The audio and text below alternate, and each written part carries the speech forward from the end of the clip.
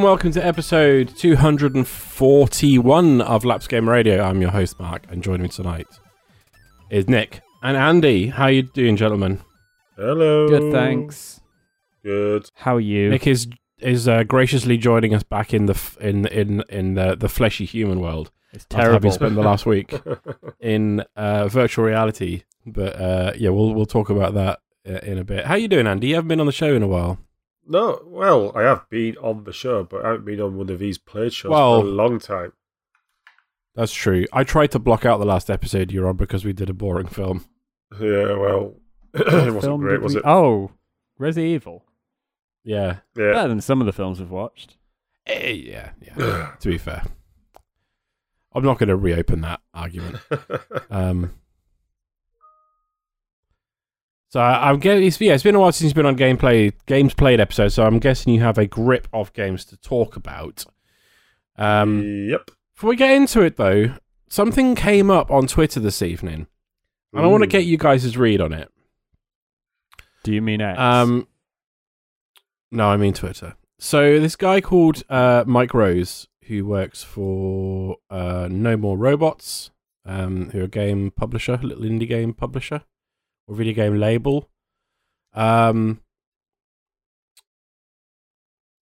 put out a game called Spirit Tea, a rural life RPG on Switch, Steam, and Game Pass. Came out on November 13th, so exactly 10 days ago.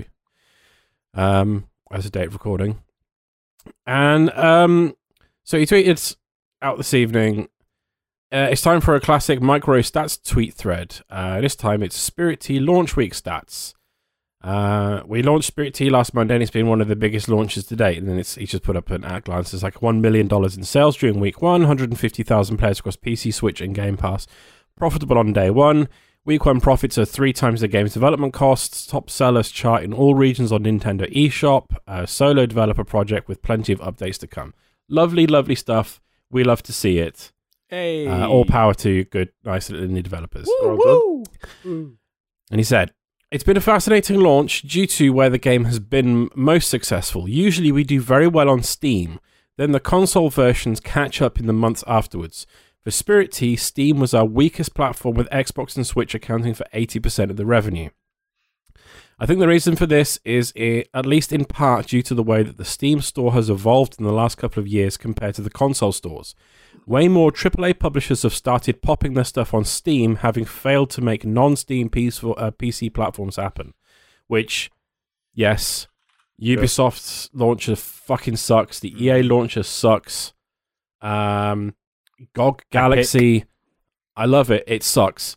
All the non-Steam launchers, they suck because they just haven't been doing it as long as Valve, and they haven't got as good of UX people as Valve do. Yeah, I mean, Steam's literally been there for 20 years now. Yeah. In turn, Steam has become more AAA heavy, which means that there are more eyeballs on the bigger releases and less of the smaller releases. Mm-hmm. On console, the playing field remained pretty much the same. In fact, there's less AAA on Switch since the Switch can't really handle newer AAA. So at launch, Spirit Tea easily moved into the top seller charts on the Switch and has stayed there. This means that while the Steam sales have begun to naturally drop, Switch sales are staying solid as people are discovering the game more through the top sellers. On Xbox Game Pass has, as usual, been huge for us. Spirit Tea was actually meant to launch in 2022, but after we got a Game Pass deal, we decided, hey, let's make this thing even bigger and better, hence the delay into 2023 and the 100+ hours of content. Over 100,000 people have played the game on Game Pass in the last week. Now, this is where the thing gets interesting. We've heard plenty of people say that they bought the game on Steam or Switch after playing the Game Pass version. So once again, Rick, you've got experience for us. A hugely noticeable thing that happened during this launch was that we got absolutely zero YouTube coverage at all. Go to Spirit Tea on YouTube and you'll see there's just a couple of big videos. Nearly every YouTuber who got back at us wanted money to make a video. Now look, I get it, that's just how this works. Now YouTubers want you to pay them to cover your games, alright, sure, but I just don't want to do that. It feels weird and icky and disingenuous, and I just can't do it, so I guess our games won't get covered on YouTube anymore. Of course, the fact that we still managed the $1 million launch without any influencer support makes me think, what could we have achieved if we did pay some people So maybe I'll be forced into it in the future, but God, I just really don't want to. It's so fucking Anyway, that's about it, and he like wraps up. Now, that particular segment of the thread about paying influencers has been a rather dogpiled on, to the point where Mike Grace has had to come out and say, hey everyone, I've really fucked up here, and I'm massively sorry. I've been reading your comments and replies, and it's clear that I've completely missed the mark. I absolutely value the work that YouTubers and content creators do, and my words didn't reflect that at all. I'm going to be reading loads more on all this and get better educated so I can be less of a dickhead in the future. I want to get your take on this, because I think he was absolutely right and like should not have been browbeaten into stepping down, into backing down on this. Yeah. So has he just been attacked for saying it's terrible how YouTubers he doesn't feel comfortable. Yeah, YouTubers expect people to pay them to talk about games. Pay them for them to then play their games on their platform. Fuck no. No. See, now I always thought. Now I understand YouTubers, like the platform, the marketplace has changed. There's more eyes on YouTubers and Twitch streamers than there's ever been before. But there are more content creators than there ever have been before, and the ad revenue share is like shit than it ever has been. Yeah. But the big creators they get their sponsored content from one of the people who was having a go and was like saying like, this ain't it, Chief. Was can't find it now. Was someone who is a who's like a community, one of the community people for Apex Legends. Oh, it's like, well, yeah, because you're part of EA. EA can absolutely fucking afford to pay for some sponsored YouTube content. This is an indie developer. Like a one-person team, did he say, for this game, being pushed out by a small indie publisher. It's not the same situation at all. Fair enough, I understand YouTubers take sponsorship deals from big game AAA publishers and whatnot, but to expect that indie developers also have to pay in order for you to just play their game, showed off to your community. Is that how it works now? I guess that's what it was like. I guess they treat it as advertising now, rather than like 10 years ago with indie games on YouTube. Again, we're going back, a generation here, but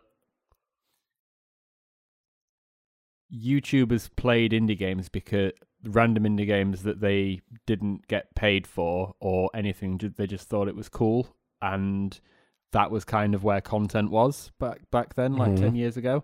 But now I guess there's such a everything's moved on, and there's such a economy around it that now the YouTubers who earn mega bucks because this is what's happened now expect people to pay them because they get paid for playing Apex Legends and shit. Yeah, a lot of the people were being like really I don't want to say pearl clutchy about it, but like being like, how dare you ask content creators to promote your game for free? It's like, that's not what the relationship was as I understood it. I always thought it was like content creators would reach out to developers if they saw a game that looked interesting, the sort of thing that they would want to show off to their community. They get a free code for the game. They get content for their YouTube channel. They get to play a game early, usually, or whatever. Yeah. And in return, they get ad revenue. Yeah.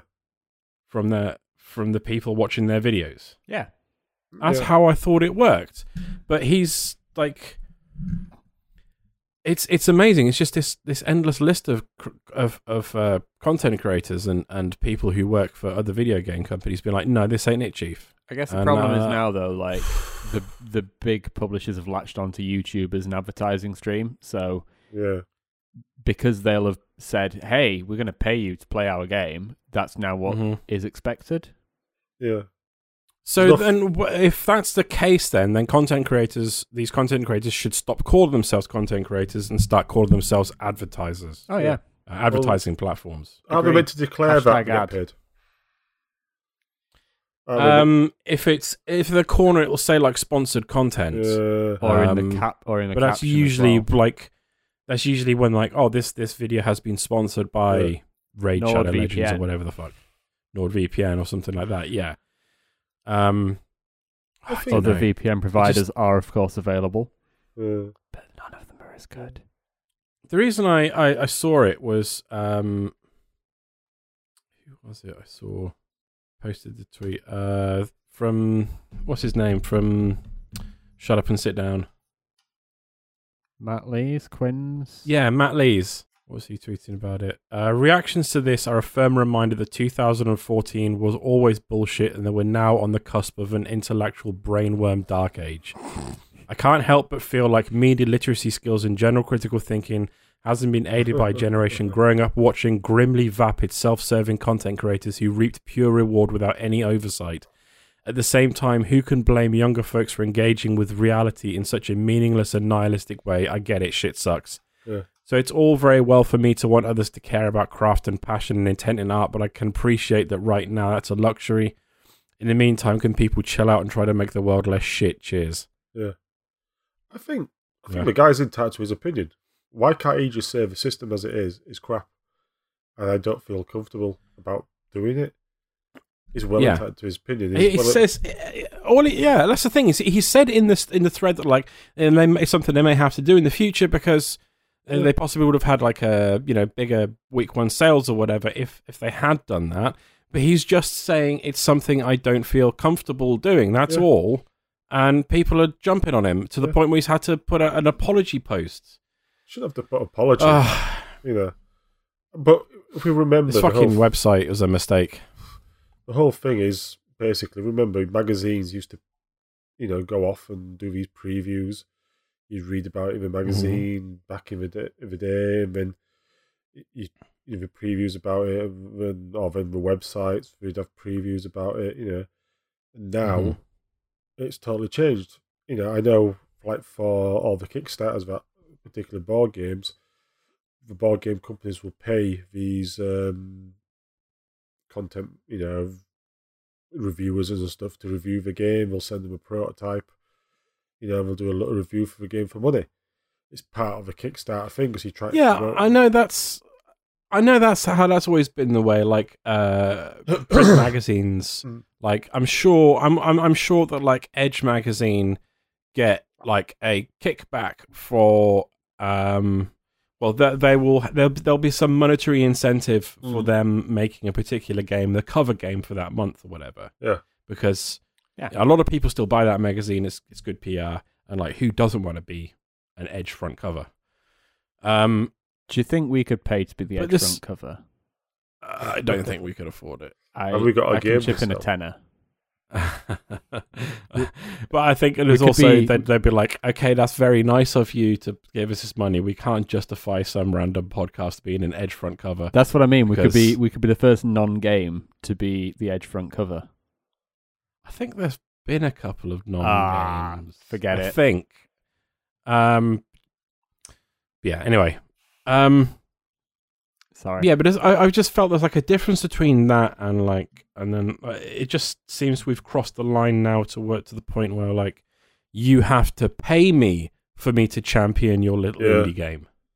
Yeah, and if rather you deride than it, I'm going to show off this cool little indie game that I found.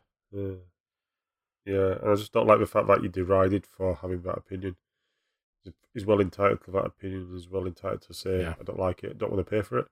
And he's done well without paying for it. So it shows that there is a model out there where you don't have to pay for YouTube content.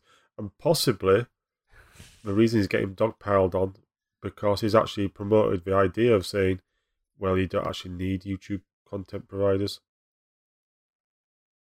to be a success. Yep. So they might just need Game Pass. Isn't he? Yeah. Well, it's not just Game Pass as well. Like if they're like, it makes me happy to see that they're doing such a good deal on a good amount of business on the Switch, because sometimes I find that like finding stuff, the Switch store has become like the Wii store did, just like it's just full of I don't know what you call it. The like it just, you know, millions and millions of cheap like mobile game ports and stuff like that. It's full of trash games. So like content curation could be quite bad on there, but they do a good job of promoting indie games on their like their weekly highlight page or whatever on the store. I suppose that's so I'm guessing that's what they've done there. Well, it was highlighted about at least 5 years ago on Steam now, is the amount of new games each day since they removed the Steam Greenlight, which are added to Steam, is growing like exponentially. So that even if you're a brand new game, you're only going to be on the front page for minutes. Whereas before, if you were on the front page of Steam, that was like big news, and you were going to get whenever anyone went onto Steam that day. Unless you're heavily discounted or a AAA game. Yeah, or a AA with a big publisher money or whatever. Yeah, or incredibly... And that publisher is having a sale at the moment. Yeah, or incredibly, big in other streams of advertising or hype, I suppose. But yeah, it's just like there's hundreds of games every day released on Steam, so there's no curation. It's kind of become what you were just talking about, where it's... I'm not saying every game on Steam is terrible and crappy mobile game port, but certainly shovelware, that's what they called it. Yeah. It's a lot harder to find genuinely like new gem games from just Steam now. You'd have to find out about them from other platforms first and go and hunt them out.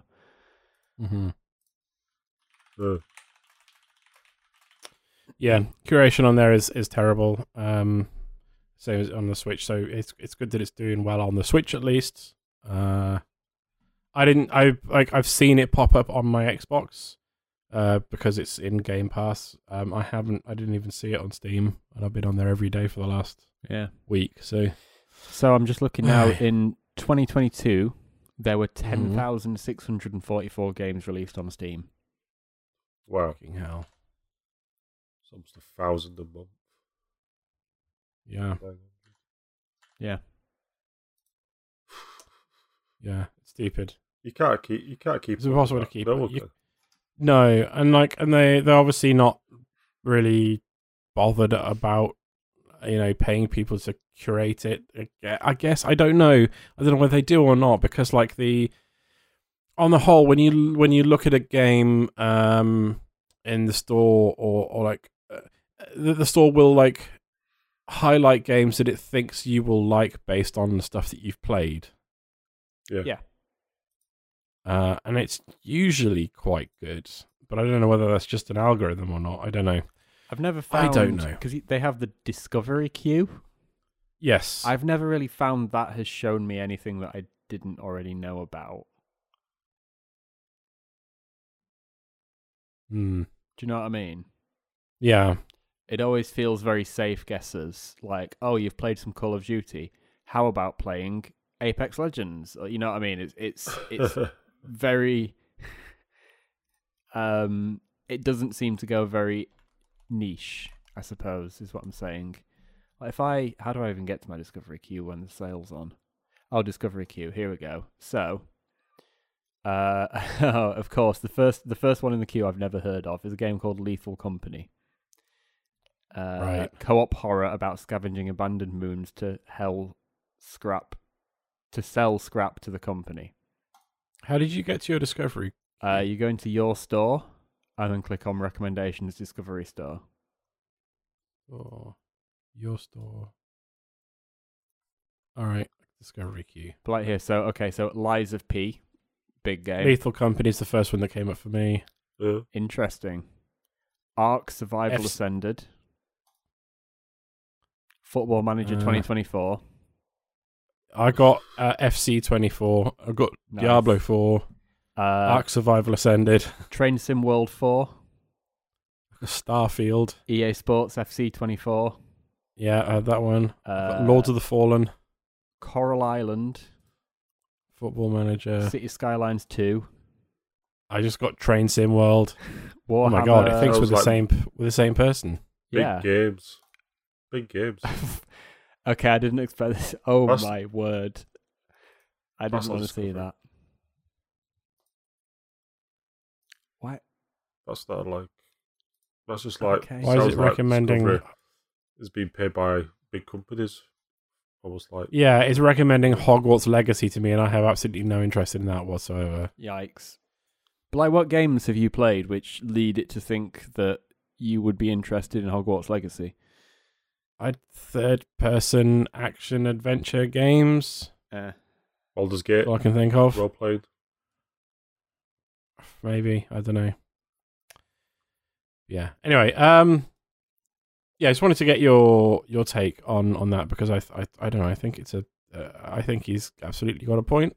And he I has. think it's a shame that he's been shouted down about it.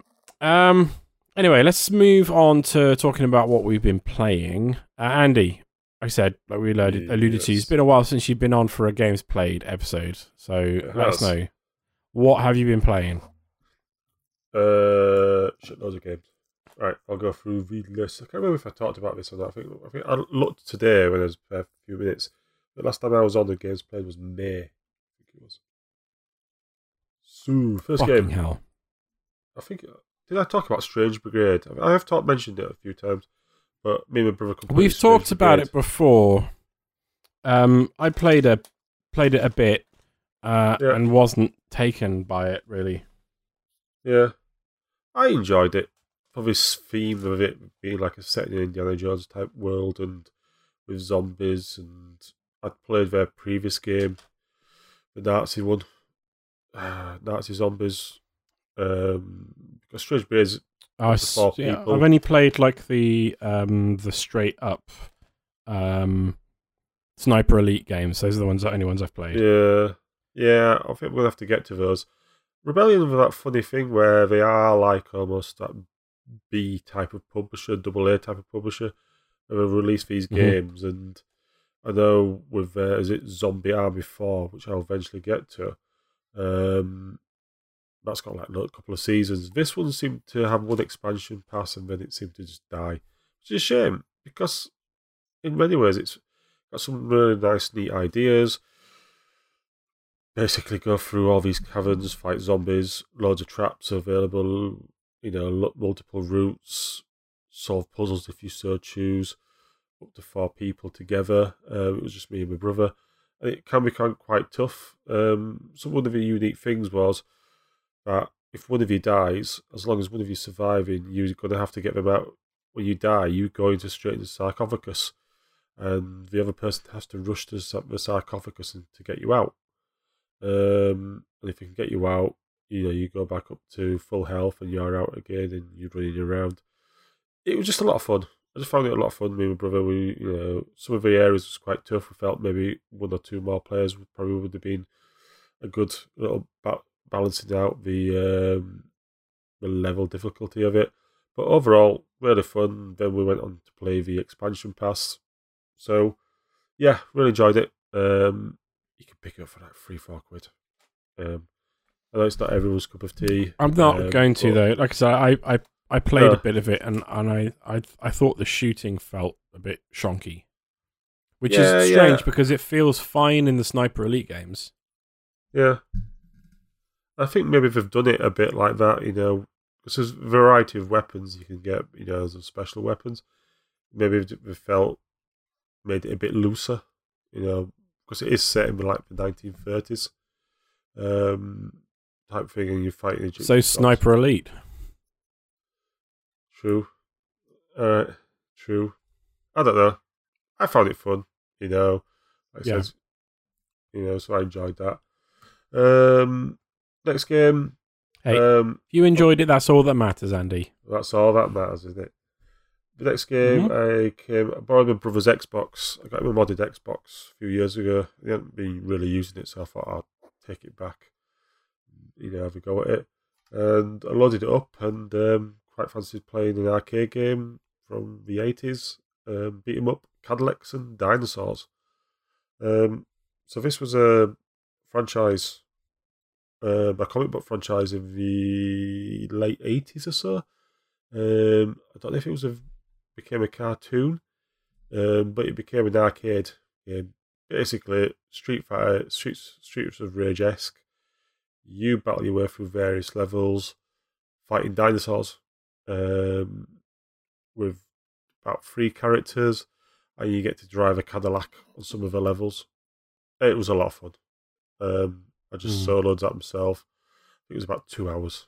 But it's just one of those like palette cleansers, you just go through, play it and just have a lot of fun with it. The arcade, the Xbox, played really well with it. Then alongside that, before I went away to Ireland, I picked up the Teenage Mutant Ninja Turtles pack of games that were released on the various consoles. It was about 13 games. Going from the original arcade game, the Nintendo Entertainment, the NES games, up to, I don't know, I haven't really fully explored it. But me and my daughter Frances, we played the arcade game, the original. That is brilliant. That is just a lot of fun. Just fighting your way through, once again, Streets of Rage-esque. The emulation is perfect on the playing on the PS4. Up to 3, I think, is it 2 or 3 people? If you may want to play it online as well, you've got online leaderboards. But we've only played that one out of all the games that are available. But brilliant. That is once again a lot of fun. Then completed Spyro 3. That was part of the Activision pack that was released a few years ago. I don't know, that sold 15 million. That is a hell of a lot. Yeah, something like that. It's really a massive seller for them. I think it just keeps on selling, and free games, and I think I've seen it regularly for about £6-7, which is really good value the way it's been remastered and stuff. Yeah, with the second one, I had some problems with him not telling you basically what was so important about certain items that you had to pick up, and then basically locking the end of game boss behind these number of orbs, and then having to go back through the game and play it for hours and locking all this. This time I was ready for it. So as I was going through the game, I was unlocking all these orbs. So I did look it up and said, oh yes, you need all these to, I think it was 100 of them, to unlock the end of game boss. Frances really loved it, partly because I think her gaming skills are improving. Also, it had, unlike the previous 2, different range of characters. You get to play a penguin who flops around, fires missiles. You get to play a snowman, an abominable snowman. You get to play a kangaroo jumping around on some levels. There's a lot more variety in it. Once again, the controls are really good. The remaster is really good. And just felt it was a lot better than the second one in terms of progression and how you were getting through the game. Highly recommend that if you can pick it up. I mean, so much so that unless they announce a new pack of games, remastered games, I think from the PS2, I might just have to go back to the PS2 version games that were released on that system and pick them up from CX.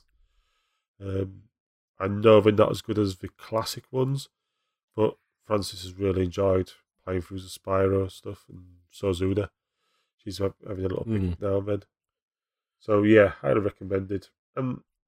The bosses were a lot easier as well.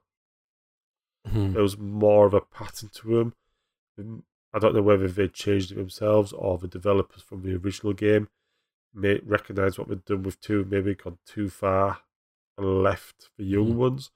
This time they did sort of bring it back to them, and I felt it was a lot more easier, a lot more straightforward with the game itself, and the levels were shorter rather than the length of the second one. So overall, yeah, that was really good. It's been a while since I played anything more than the first one, because they did the re-release a year or so ago on modern consoles, the Spyro trilogy, I think. Was it all three games? I can't remember. Yeah, it was. I need to go back and play some more of it. I was just nicking Zoe's copy of it, but Spyro's of those old 3D platformers, that's the one that I had the most fondness for, and it's the one that I think has held up the best. Yeah, I can't speak for all of them. The only other one I played was when they remastered Crash Bandicoot, and I played it, and it fucking sucked. Really did not get on with it at all. But Spyro still kind of slaps. Yeah, I think the problem with Crash Bandicoot, it's quite linear, isn't it? Crash Bandicoot, in terms of it's not really a 3D world, while Spyro is a proper 3D world. It's nothing to do with that. I don't mind linear platformers. It just didn't feel good to play. Yeah.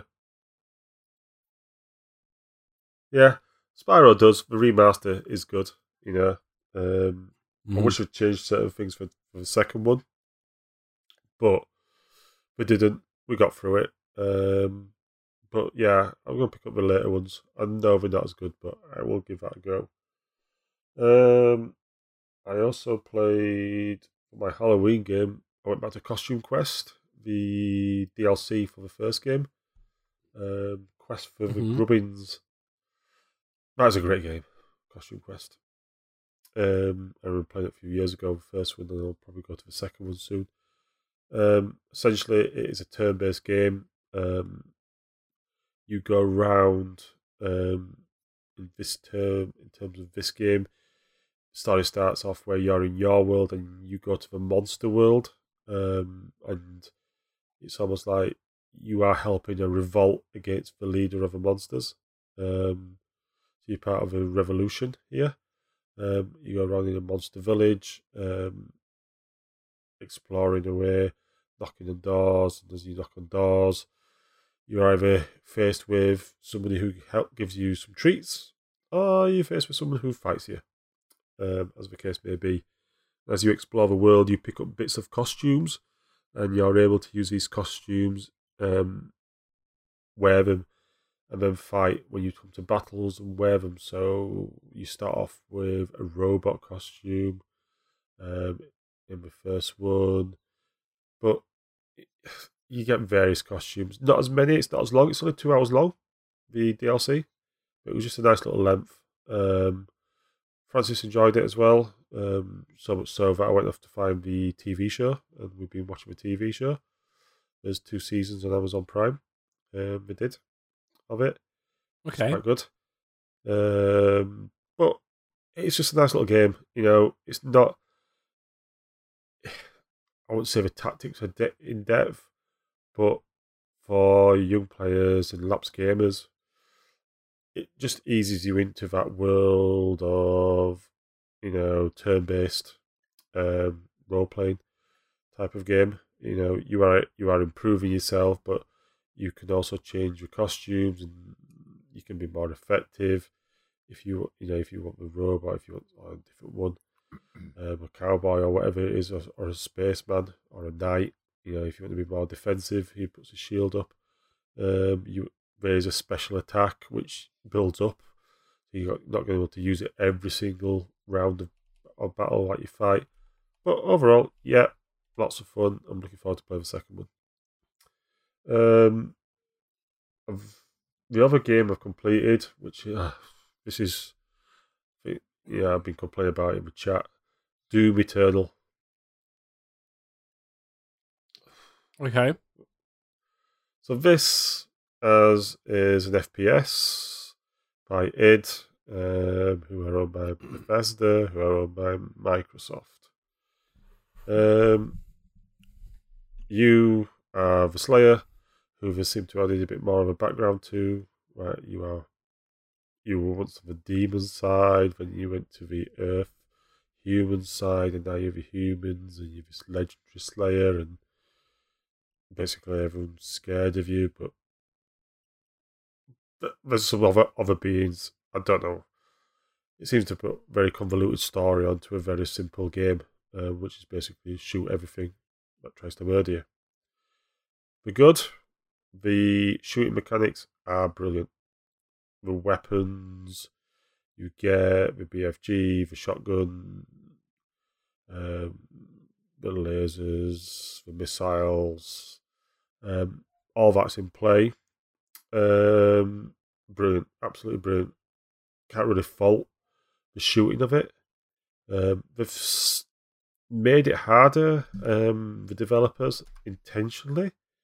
Because one of the things you can do in this is if you get your chainsaw and you cut them in half, you will be able to pick up health. No, sorry, so you pick up weapons, ammo for your weapons. If you hit them and they're flashing blue, that's where you can get health from them. But they've intentionally made it the same little bit harder. Yeah, same as Doom 2016, right? Yeah, it's that same mechanic, but they've made it harder. And the thing they've done, which absolutely pissed me off and annoyed me to buggery, they've put in the traversing, the jumping. And some of it is just atrocious in terms of what you're asking you to do. That's what turned me off about it, because this one reviewed not as well as Doom 2016.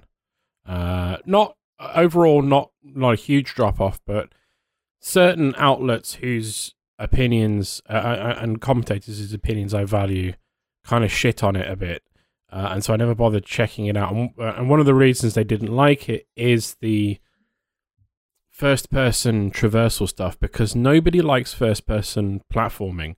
Only one game has ever been able to... you know how much I love Destiny, and they keep cramming that into every single dungeon and raid they put in that game. The only game that has ever gotten first-person platforming right is Mirror's Edge. Yeah. Every other game I've played that tried to do that, and even that was just like straight... It was just parkour. It wasn't like full-on grapple hook traversal stuff, which is what's in Doom Eternal. Yeah. I saw footage of that and I was just like, no, this is going to be full of some first-person platforming sections that are going to frustrate me to the point of rage quitting. So I won't bother, because life is too short and my blood pressure is too high. Yeah, there is a lot. I mean, I almost quit the game a number of times. So what I'll say, the early part of the game is tough, and then the middle part of the game's really easy. They seem to drop the traversing. And then the end of the game is a pain in the ass. Again. But it's not just like simple traversing. It's not just like jumping from one point to another. You've got some traversing areas where you have to jump and you have to hit what we used to have in certain open world games, especially, where it's like it pushes you on. You know, it's like you get into this like warp type of tunnel, and that pushes you on further, and then you have to press another button to jump up a bit, and then you have to push another button on to hold on to a piece of scenery or a building. Some of them they'll have where you can't, like usual traversing points, you can't stay there long, otherwise the thing will drop and you'll drop with it. So it's not as if you're trying to look where to go, and some of you're looking around, you're going, where am I meant to go? I'm dead. You know. So you're always having to keep an eye out where the points are. And others will be like asking you to shoot a button as you're jumping, and then do another mid-air jump so you get through the space where the door was, the door that's opened. It was just so frustrating. Now, to mitigate it, and I don't know what the criteria is for this, that it happened to me once. where if you cannot do the traversal jumps, it will basically push you forward, so you don't have to do it. So there's a system in place where you can activate it as part of their quality of life, options, where if you cannot do a traversal jumps, it will just push you on to the next bit. So you just skip it. However, I don't know how many times you have to die. Is it 10? 15? Mm-hmm. It just seemed arbitrary. That feels like an acknowledgement that they fucked up. Yes. And that does. And the traversal stuff isn't fun. Because not even Bungie do that. Not even Bungie let you skip the traversal sections. Yeah. So, but like I said, I don't know about arbitrary. But they also introduced a mechanic where if you're dying in combat, some of the combats are really, really tough, that you will get a special suit if you die a certain number of times. It's like the gold Tanuki suit that you get in one of the Mario games. You die enough times, they give you a gold Tanuki suit that basically makes you invincible for a while. Yeah, this is it. You lose energy, but you're not on health, but you're not losing it as quick as you would do otherwise, which was useful because it helped me beat certain bosses and stuff. And I made use of that quite a few times. So I think the director intentionally made it hard, and then I think through playtesting realised, oh, bollocks. People can't, even the playtesters can't do this. We'll have to put this into play. But I don't know how many times you have to die. It's not clear. It's not just saying to say, right, you die 5 times, we'll push you on. It just seems different for different parts of the game. Whereas maybe it's based on time. Might die 5 times. Maybe. I don't know. Because I have no idea. If it was just how many times you die, then surely people would just die 5 times to get past it. Yeah. I don't know. Then again, if it's based on... I don't know. I have no idea. Certainly, if you want for those little pushes that you get, I certainly would have completed it. I mean, I loved Doom 2016. I think it was one of my number one games, one of the games of the year. I think it might have been 2017 or 2018. I loved this. I can't, in all honesty, recommend this to anyone, or even recommend it to a lapsed gamer, because the amount of frustration you get from it is just immense. And, I quit and came back to it, a few days later and get past a certain base. It's just, with a recent leak of Bethesda, they're going to do a new one. I just hope they take a long, hard look and say, we just can't put this traversing in, or we can't just make it as difficult as it is. Because whatever happens, if they do make a third one, the soundtrack's going to suck. Because they have burned all of their bridges with Mick Gordon. Yep. Right. Yeah, big style. I'm just looking now though, just looking purely at OpenCritic, Doom Eternal scored better than the Doom. Yeah, but there's critic average and critics recommend. Yeah, but there's outliers. Eurogamer gave it 3 out of 5, I think. And Eurogamer didn't do scores at that time. I think on OpenCritic it's still listed as a 3 out of 5 though. No, maybe correctly. It was just no recommendation they've put, but I don't know what that equates to in the numbering.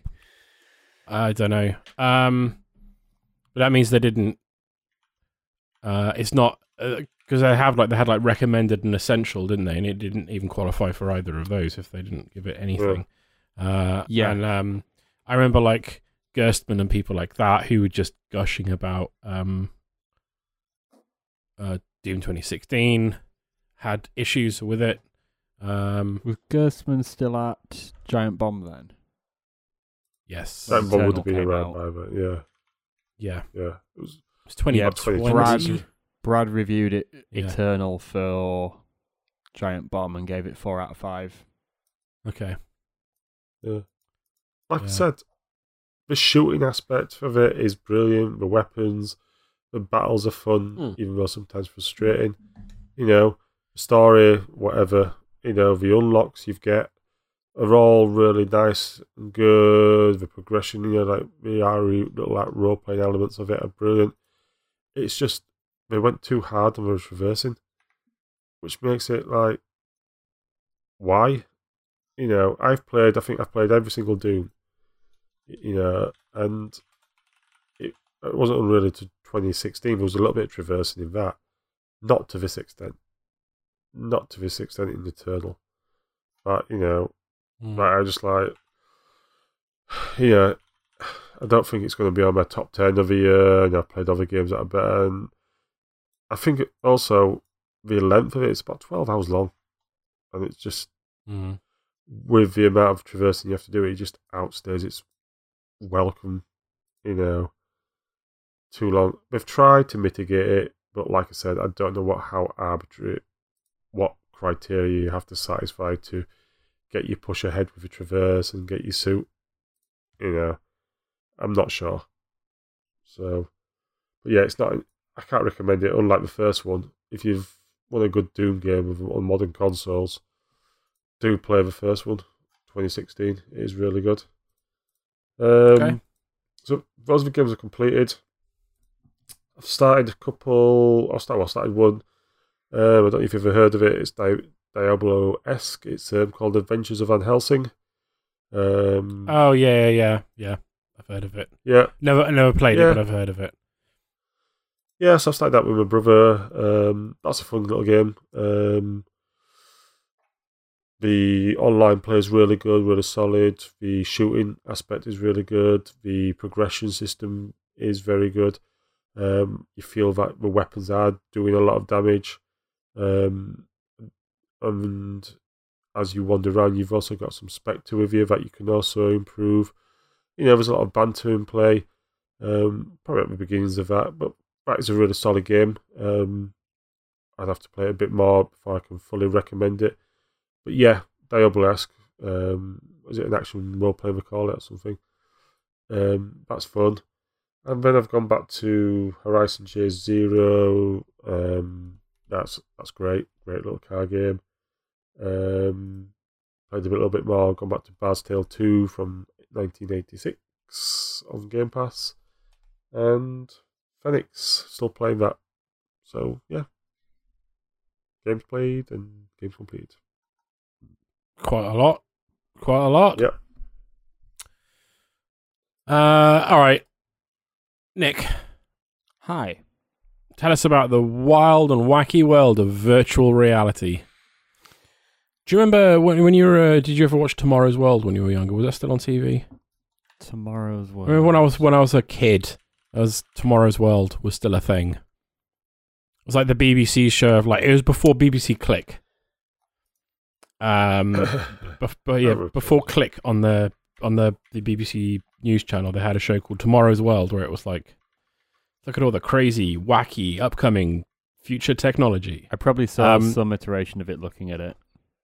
It's brilliant because it was like a long-running TV show, and so you can go onto the BBC Archives YouTube channel and find segments from like Tomorrow's World episodes in the 70s, and it's yeah, it's kind of wild. I don't know. Do you ever remember? So yeah, virtual reality. Oh, sorry. Do you ever remember Usborne Book of the Future? Usborne, the publishers, they had this Book of the Future they published in probably the 80s or something. That book was amazing. I had a copy of that. They've re-released that book. It's got it's on Amazon now. It's a good book. I might have to pick it up. Okay. Like a wild concept of the future. What future would be. Forward by Futurologist. Futurologists. So you got a VR headset? I did. A VR/AR headset. I think they're calling it MR now. mixed reality instead of Right, AR. okay. I don't know why, but yeah. I don't know. Ask the Zuck. Well, tell us about your experience. Yeah. I still need to play with it at 100% a lot, to be honest. But I will give you first impressions. So first impressions, Meta really need to work on their default band. The headband. The headband. Mm. Like, this thing is shit. Oh, really? This is horrible. Completely awful. It's like a jockstrap. It does, That doesn't looks it? different to the one on the Quest 2. So this is this is terrible podcast material right now, but this section was the back, and to adjust for your head you need to like a baseball cap do this, and then to adjust how far no, it's the exact same. Just imagine that's like that, and then it's the same. Yeah, but this one doesn't have those weird suspenders between the top strap and the back strap. Which bit? The bit where it goes into a Y. The Y bit. Yeah. I think the this weird was- suspenders. Yeah. Yeah, it's just weird, isn't it? Is that so you can fit your ponytail through? It's for making bigger and smaller the back band. All right. Well, this is the standard one on the Meta Huh. Quest 2, and I've had absolutely no problems with this at all. So And I have a gigantic head. So I Like, played. it's difficult for me to buy hats. So I played with this for about 2 hours, and then got on Amazon and ordered this, which is so much more comfy. And it was only about 20 quid as well, so can't complain. Anyway, basically, moral of the story is if you're getting a Quest or getting someone that you know a Quest, please also buy them a different head strap band Jockstrap. thing. Yeah, get rid of the jock strap. You can just one sec, do that with it. So yeah, that's one thing I would say. So MetaQuest 3 is different to the MetaQuest 2 in a couple of areas. So first of all, the screens are more high res based than the Quest 2. It gives more sharpness. Obviously, more res, more pixel density, the better the picture quality is going to be. Number 2 is they have pancake lenses instead of flat screens, which the Quest 2 has. So in theory, the lenses are more like eyeballs and offer better peripheral vision than flat screens do. Third, it features cameras on the front, which means that it can do pass-through, so you can see the real world while you're playing games, so you don't bump into things. But also, it can do things like pop things in your frame of reference, and you can move stuff around and put things in the room and things like that, which is pretty cool. Mm-hmm. So I have played a variety of games for a little bit of time using the Quest. I've played a tennis game randomly. I was like, Okay. what can I play? So I thought, I could play some tennis. So I searched the Quest store for a tennis game and got a 30-minute free trial of a tennis game. And you know what? It was pretty cool. Picking the tennis racket up, it put you in a stadium and everything. Really good, really immersive. That was great. Beat Saber, of course, because it's kind of like a rule of if you buy a VR headset, you kind of have to buy Beat Saber as well. Is it hard? Every time I've seen footage of people playing Beat Saber, it looks impossibly hard. So much like Guitar Hero, there are different levels for the tracks, so you can start with easy and then work your way up to medium, hard, expert. If you download unofficial maps on Beat Saber, you need to just check whether they have different difficulty settings because a lot of them are just do it for expert. But there are also quite a few for, that track out a easy and medium for you. So I've definitely not got past medium yet on anything. So it's probably one of those that you're just going to have to work up to and play around with to get better, get good. But yeah, it's a lot of fun. Who doesn't like whacking shit with lightsabers, basically, to the tunes that you enjoy listening to as well. So yeah, can't complain. What's the one that I played? I can't remember what it's called now. It's like a rhythm action game, but you're like shooting people and dodging bullets in time with the music. Super Hot? Kind of like no, it's like if you mix Super Hot with a rhythm action game. Oh, okay.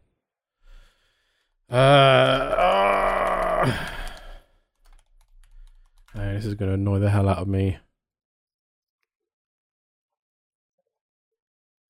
I'll just keep talking. I'll find it. Fair. So yeah, I played some Beat Saber. That's really cool. I also played some Tetris in VR. Tetris Effect Connected. Ooh, what a trippy experience. I really like playing Tetris anyway. It's really what's the word? What is the word for Tetris? Oh, the game's called Soothing. Pistol Whip, by the way. Oh. Pistol Whip. It's like Super Hot VR, but a rhythm action game. Super Hot VR, by the way, is also something you absolutely have to play. Yep. Fucking incredible. Yeah, Tetris. I find Tetris really Tetris. soothing. Like, especially with Mhm. Tetris Effect, the music and everything, all the effects, it's really Yeah. trippy, but you just get sucked into it. It's trippy enough in 2D. I haven't experienced it in VR yet. I'm so kind of cool. scared. It's cool. It's really good, especially when like all the colors change and you fly into it, into the board, and then it sort of moves through to the next one. It's really interesting. I'm just looking on Steam now. It's in the Steam sale, half price. It is. I was very tempted to pick up because there's like the bundle and there's like that, Res. Oh, is it Res Lumines. as well? Oh. Yeah, and Res plays in VR. Lumines, I don't know if it does. Yeah. Well, I got I only played the trial on the Quest store, and that was enough to make me think, yeah, I need to have this for real. But yeah, it's super cool. I've finished the trial and I wanted to go back for more. So that is definitely an interesting experience to have, I think. But yeah, one of the main reasons, which will probably come as no surprise to any of our regular listeners, one of the main reasons I got a VR headset was not really for all the other games, but it was mostly for sim racing. as most things happen. So of course I had to boot it up and play some Assetto Corsa Competizione. By the way, I was really naive when I booted. I got the USB-C cable and plugged it into my computer. And I was like, yeah, I'm just going to do this and it'll just connect and I'll click into it and it'll be away. What a faff. To be fair, it's not a faff. It's just that I should have read the instructions, but there isn't really any instructions for how to use your Quest with PC. So it turns out you have to boot Steam up you have to download Steam VR. Yes. And then boot Steam VR up and then you'll be in Then Steam you also VR. need the Oculus software or Meta software, whatever they're calling it now, on your PC as well. Yeah, so It's I been a while knew that since much. I did it. I knew about that, so I'd got that installed and downloaded and installed, and then I hooked it up, and then I was What's the software called now? Because it was Oculus back just when Oculus. It's still called Oculus. Okay. Yeah. So I got that up, hooked it together, and then I went put the headset on, and I went into this grid world, nothing apart from my big monitor. And I could see my PC monitor. I was like, okay, this is cool. So then I went, using the controllers, I went to Steam, And I was like, okay, I can see Steam. So if I just start Assetto Corsa, it'll just start in VR and it'll all work. That's not what happened. It started in like a 2D screen floating. So yeah, it took me a while to realize that I needed to install Steam VR via Steam, open Steam VR, and then from inside Steam VR, open Assetto Corsa, and it'd be in VR. Yes. Yeah, It's a little bit of a faff, feel like- but you get used to it. yeah. I feel like I maybe could have watched a YouTube video or something that would have just told me all of that, but I just thought, no, this is just going to work, but it didn't. Basically, No, it's not as intuitive as you'd hope it would be. no. But I guess But because you are it's not. you're asking a Meta Yes. hardware to connect to another company's software. That's what I was via- about to say. I imagine PC. the Valve Index or whatever it's called works a lot more out of the box with Steam VR. Yeah, if you want to spend 900 quid on it. I'm all right. So yeah, Assetto Corsa it's Assetto Corsa, but in VR. It's really cool being in these cockpits I've spent so much of my time in. I can look around them and pretend to poke buttons and hang out the window. Stick twos up at someone as I'm overtaking them. It's really cool. Yeah, like literally, I did that. First thing I did was, obviously, as all people do, go and do a race at Spa. Down the Kemmel Straight, blasting past someone. Just like waving twos at them, but of course they couldn't see me because I wasn't really waving twos. I was just going at my computer on my wall. I found graphically it's not the best racing game in VR that I've played. Like Project Cars 2 looks much better, but Assetto Corsa Competizione was made by like 5 people. Yeah. And maybe a few more than that, but not a lot of people. It's a very small team. And VR was sort of just like an add-on at the end. I'm not going to complain about that. I think it looks pretty good. It looks pretty good until you've played another racing game in VR and you're like, oh, okay, Fair. this looks a lot better.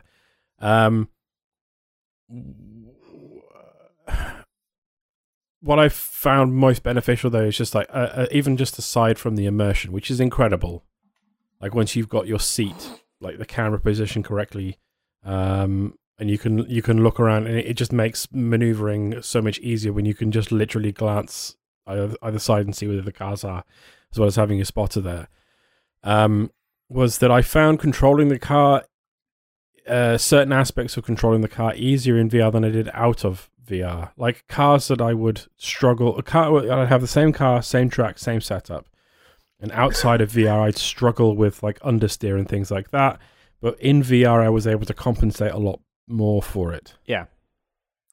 If that makes sense. Yeah, no, definitely. I think I've not had enough time with it yet to exactly see what it improves in that regard, but it was definitely interesting just being able to judge better where you are instead of relying on the radar as much to see if you pass a car, just like glancing to your right, because I would never normally do that on because the controls and the way that racing games are when you are just in like, one screen, it's sometimes very hard to look in the mirrors, and especially if you want to look completely outside the right hand window to see if you passed a car, you just kind of use your judgment and the radar a lot of the time, whereas now it's just like a quick glance to the right, actually looking at the car, and you can see you've blasted past it, so you're fine to go. So that's really cool. Truck Simulator's really good. Yes, in I want to VR get as on well. that. Yeah, I can imagine that's really good. Because you can actually look left and right at junctions. Yeah. But no, yeah. Looking forward to seeing what else it can do. I've got a whole host of VR-ish games on my wish list that I'm going to pick up this sale. I want to get the Star Trek Bridge Commander. Oh, Bridge yeah. Crew, whatever it's called. Star Trek Bridge Crew, yeah.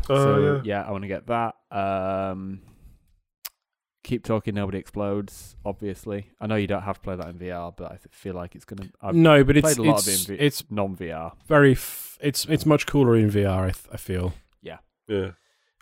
So yeah, if anyone's got any VR suggestions for me, hit me Half-Life up. Alex. Oh yeah, of course. Yeah, Half-Life Alex. Vader's Quest. What's that, Andy? Vader's Quest. That's meant to be pretty good. Vader Quest. Yeah, Star Wars.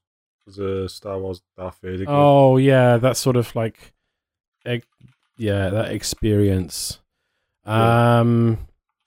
There's a bunch of stuff that I've been interested in, like the LA Noire VR quests, the Sniper Elite VR stuff. But I've got the Batman one. Yeah, I've got that one already. Got that off a Humble Bundle. I haven't tried that out yet. I've got Tethered, which is good. Moss is supposed to be very good. I bought Job Simulator in the Steam sale. So looking forward to playing that. There's a lot of good VR games out there. Yeah, I'm looking forward to diving into them and figuring out what's cool. I've been keeping an eye out for like a good like VR multiplayer shooter that we could all play them. But I don't know what's good. I haven't done enough research yet. But that could be quite fun. Yeah. I was just looking. Do you remember when everyone was really excited about Star Wars Squadrons? Yep. It's now £1.74 in the Steam sale. That's a good VR game. Is it £1.74 that's good fun. Good? Yeah, absolutely. Probably is, yeah. It might be free. Yeah, actually. no, it's decent. It's free on it's free on EA Access if you've got a Game Pass subscription, of course. But it's a decent it's a decent game. Yeah. The campaign is, I mean, that's more than worth paying just for the campaign, and the multiplayer is good fun. And it's actually easier from what I understand, it's easier to play in VR than it is out. Like you'd be more effective in combat because you're more aware of your surroundings. Yeah. Yeah, makes sense. Flight Simulator. It's a big old download, but it's worth checking out. It is. Yeah, there's a lot. So much. Anything else? Nothing else I haven't already talked about, really. I'm going through the phase of trying to mop up a few extra things to decide where things are going to fall in my Game of the Year. Yeah. So I'm sort of revisiting a few games that I kind of parked for a bit and trying to finish other ones that are going to be up there. Okay. I'll very quickly run through what I've been playing. There hasn't really been much since we last talked the other week about what I've been playing. Haven't really been playing anything new apart from Football Manager 2024. I haven't fallen out of love with it yet. I'm sure I will. I fell out of love with Football Manager 2023 because the match engine had some problems, and I'm sure they fixed it, but by the time they did, I'd already given up on the game, and so I stopped playing it. But 2024 seems good. They've completely revamped how setting up set pieces works. So it's a lot more intuitive than it has been before. And there's lots of other tweaks. You know, they make hundreds and hundreds of little tweaks under the hood and whatnot. Had a little problem with, and from looking on the internet, lots of other people did as well, had problems with like injuries. If you were playing like a high intensity tactic, playing like a Gegenpress or something like that. Problems with like lots and lots of players getting injured. I don't know whether they've either fixed that or I've managed to mitigate that by when I took on the job at Newcastle, I sacked the entire backroom staff, including all of the medical staff, all the physios, and brought in all new people who are better at their jobs. And so far, I haven't had many injury problems. So I don't know. Maybe it was just Newcastle just got terrible physios, and that's why I had loads of problems on my first attempt.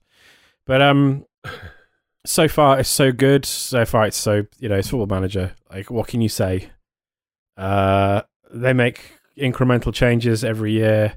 It's not a huge amount, a lot to say. And the other thing I've been playing is, last week we were talking about the downfall of Destiny and how they may have just it may be over already, for all we know, and the final DLC is just going to be formality, and the franchise is dead. So me and people who be playing Destiny together have been talking about, what are we going to do? What are we going to play afterwards? What's going to be our social game? What's going to scratch that itch? And various games have come up, Diablo and stuff like that. But we're talking about The Division 2. And it's in a Steam sale. So I picked it up. I downloaded it, played a little bit on my lunch break. And it's still good. It's different to Destiny. It's more. It plays more like a Diablo game. In that you're you're running the same. You're running missions and dungeons and stuff like that over and over again for better loot drops to optimize your builds in a way that's way more granular and way more Diablo-like than Destiny is. The difference is the shooting doesn't feel anywhere near as good, but it's a really solid third-person cover shooter as well, even if you don't fully engage in the Diablo side of the game. It's just a really solid cover shooter, third-person cover shooter. It's good fun. I really like the setting. It came bundled with the Warlords of New York DLC, which got very well reviewed. I never played it before when I had it on PS4. I never picked up that DLC on there. It was supposed to be really good, and I really liked the setting of the original The Division. I'm not saying I dislike being in Washington DC for the second one at all, but the New York in the winter was just such an iconic setting for the first game. Mm-hmm. So yeah, jumped back into that and having fun with it. But no, that's about it. That's about all I played that's new, apart from what else I've been fucking about with stuff on Apple Arcade. Downloaded a bunch of new games. I downloaded a game called Hill Climb, which is just a very stupid thing where you have it's like driving QWOP. You have a car with you have a brake pedal and a gas pedal, and you're accelerating and braking and driving this car across this 2D environment. And at any point, if you give it too much brake or too much gas, it can flip over on the hill, and then he runs over. It feels like a really old Flash game from the 90s. It feels like it, but it's, I don't know, it's fun. I kind of like it. There's an updated version of Downwell, if you've ever played that game. Yeah. Downwell Plus is now on Apple Arcade, and I've also been playing the Apple Arcade Plus version of Who Wants to Be a Millionaire? Because why the fuck not? Fair. Yeah, that's about it. That's about all I've been playing. Like you, I've been just tidying up and revisiting some games that I have already talked about previously. I try and figure out my order for Game of the Year, because it's going to be a difficult one. It's going to be. You think it's going to be difficult? Yeah. Yeah. I've got my number one already. It is. I know what my number one is, but there's 4 games fighting for number 2. Here's the thing, right? Ooh. Here is the thing. Mm-hmm. In any other year, right? Okay, let's just consider this, right? This is me. We're talking about here, me, right? I am me. We all know about me. Yes. Is this the time and place for this conversation? I'm just gonna say, Okay. I'm not gonna say anything or give anything away.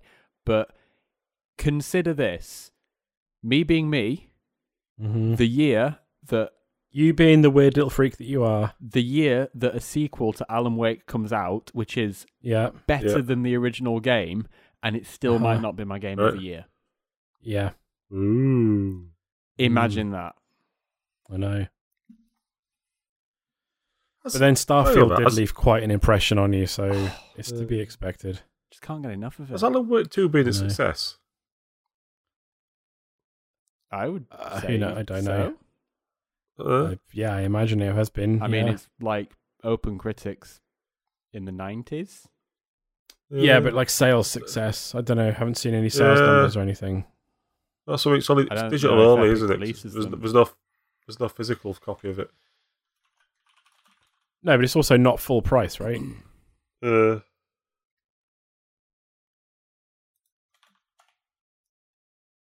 don't know. We'll find out. Anyway. Stay tuned for our Game of the Year episodes coming in the not too distant future. I don't know what have we got any other episodes between. Well, we will have between now and then. We said we're going to do 8-bit Christmas or something. We're going to do it. Oh yeah, we've still got to do our Christmas movie episode, so look out for that. In the meantime, gentlemen, it's been an absolute pleasure chatting to you as always. Thank you, dear listener, for listening to this for us fairly short episode. We'll catch you on the next one. Ta-ra! Bye. See ya.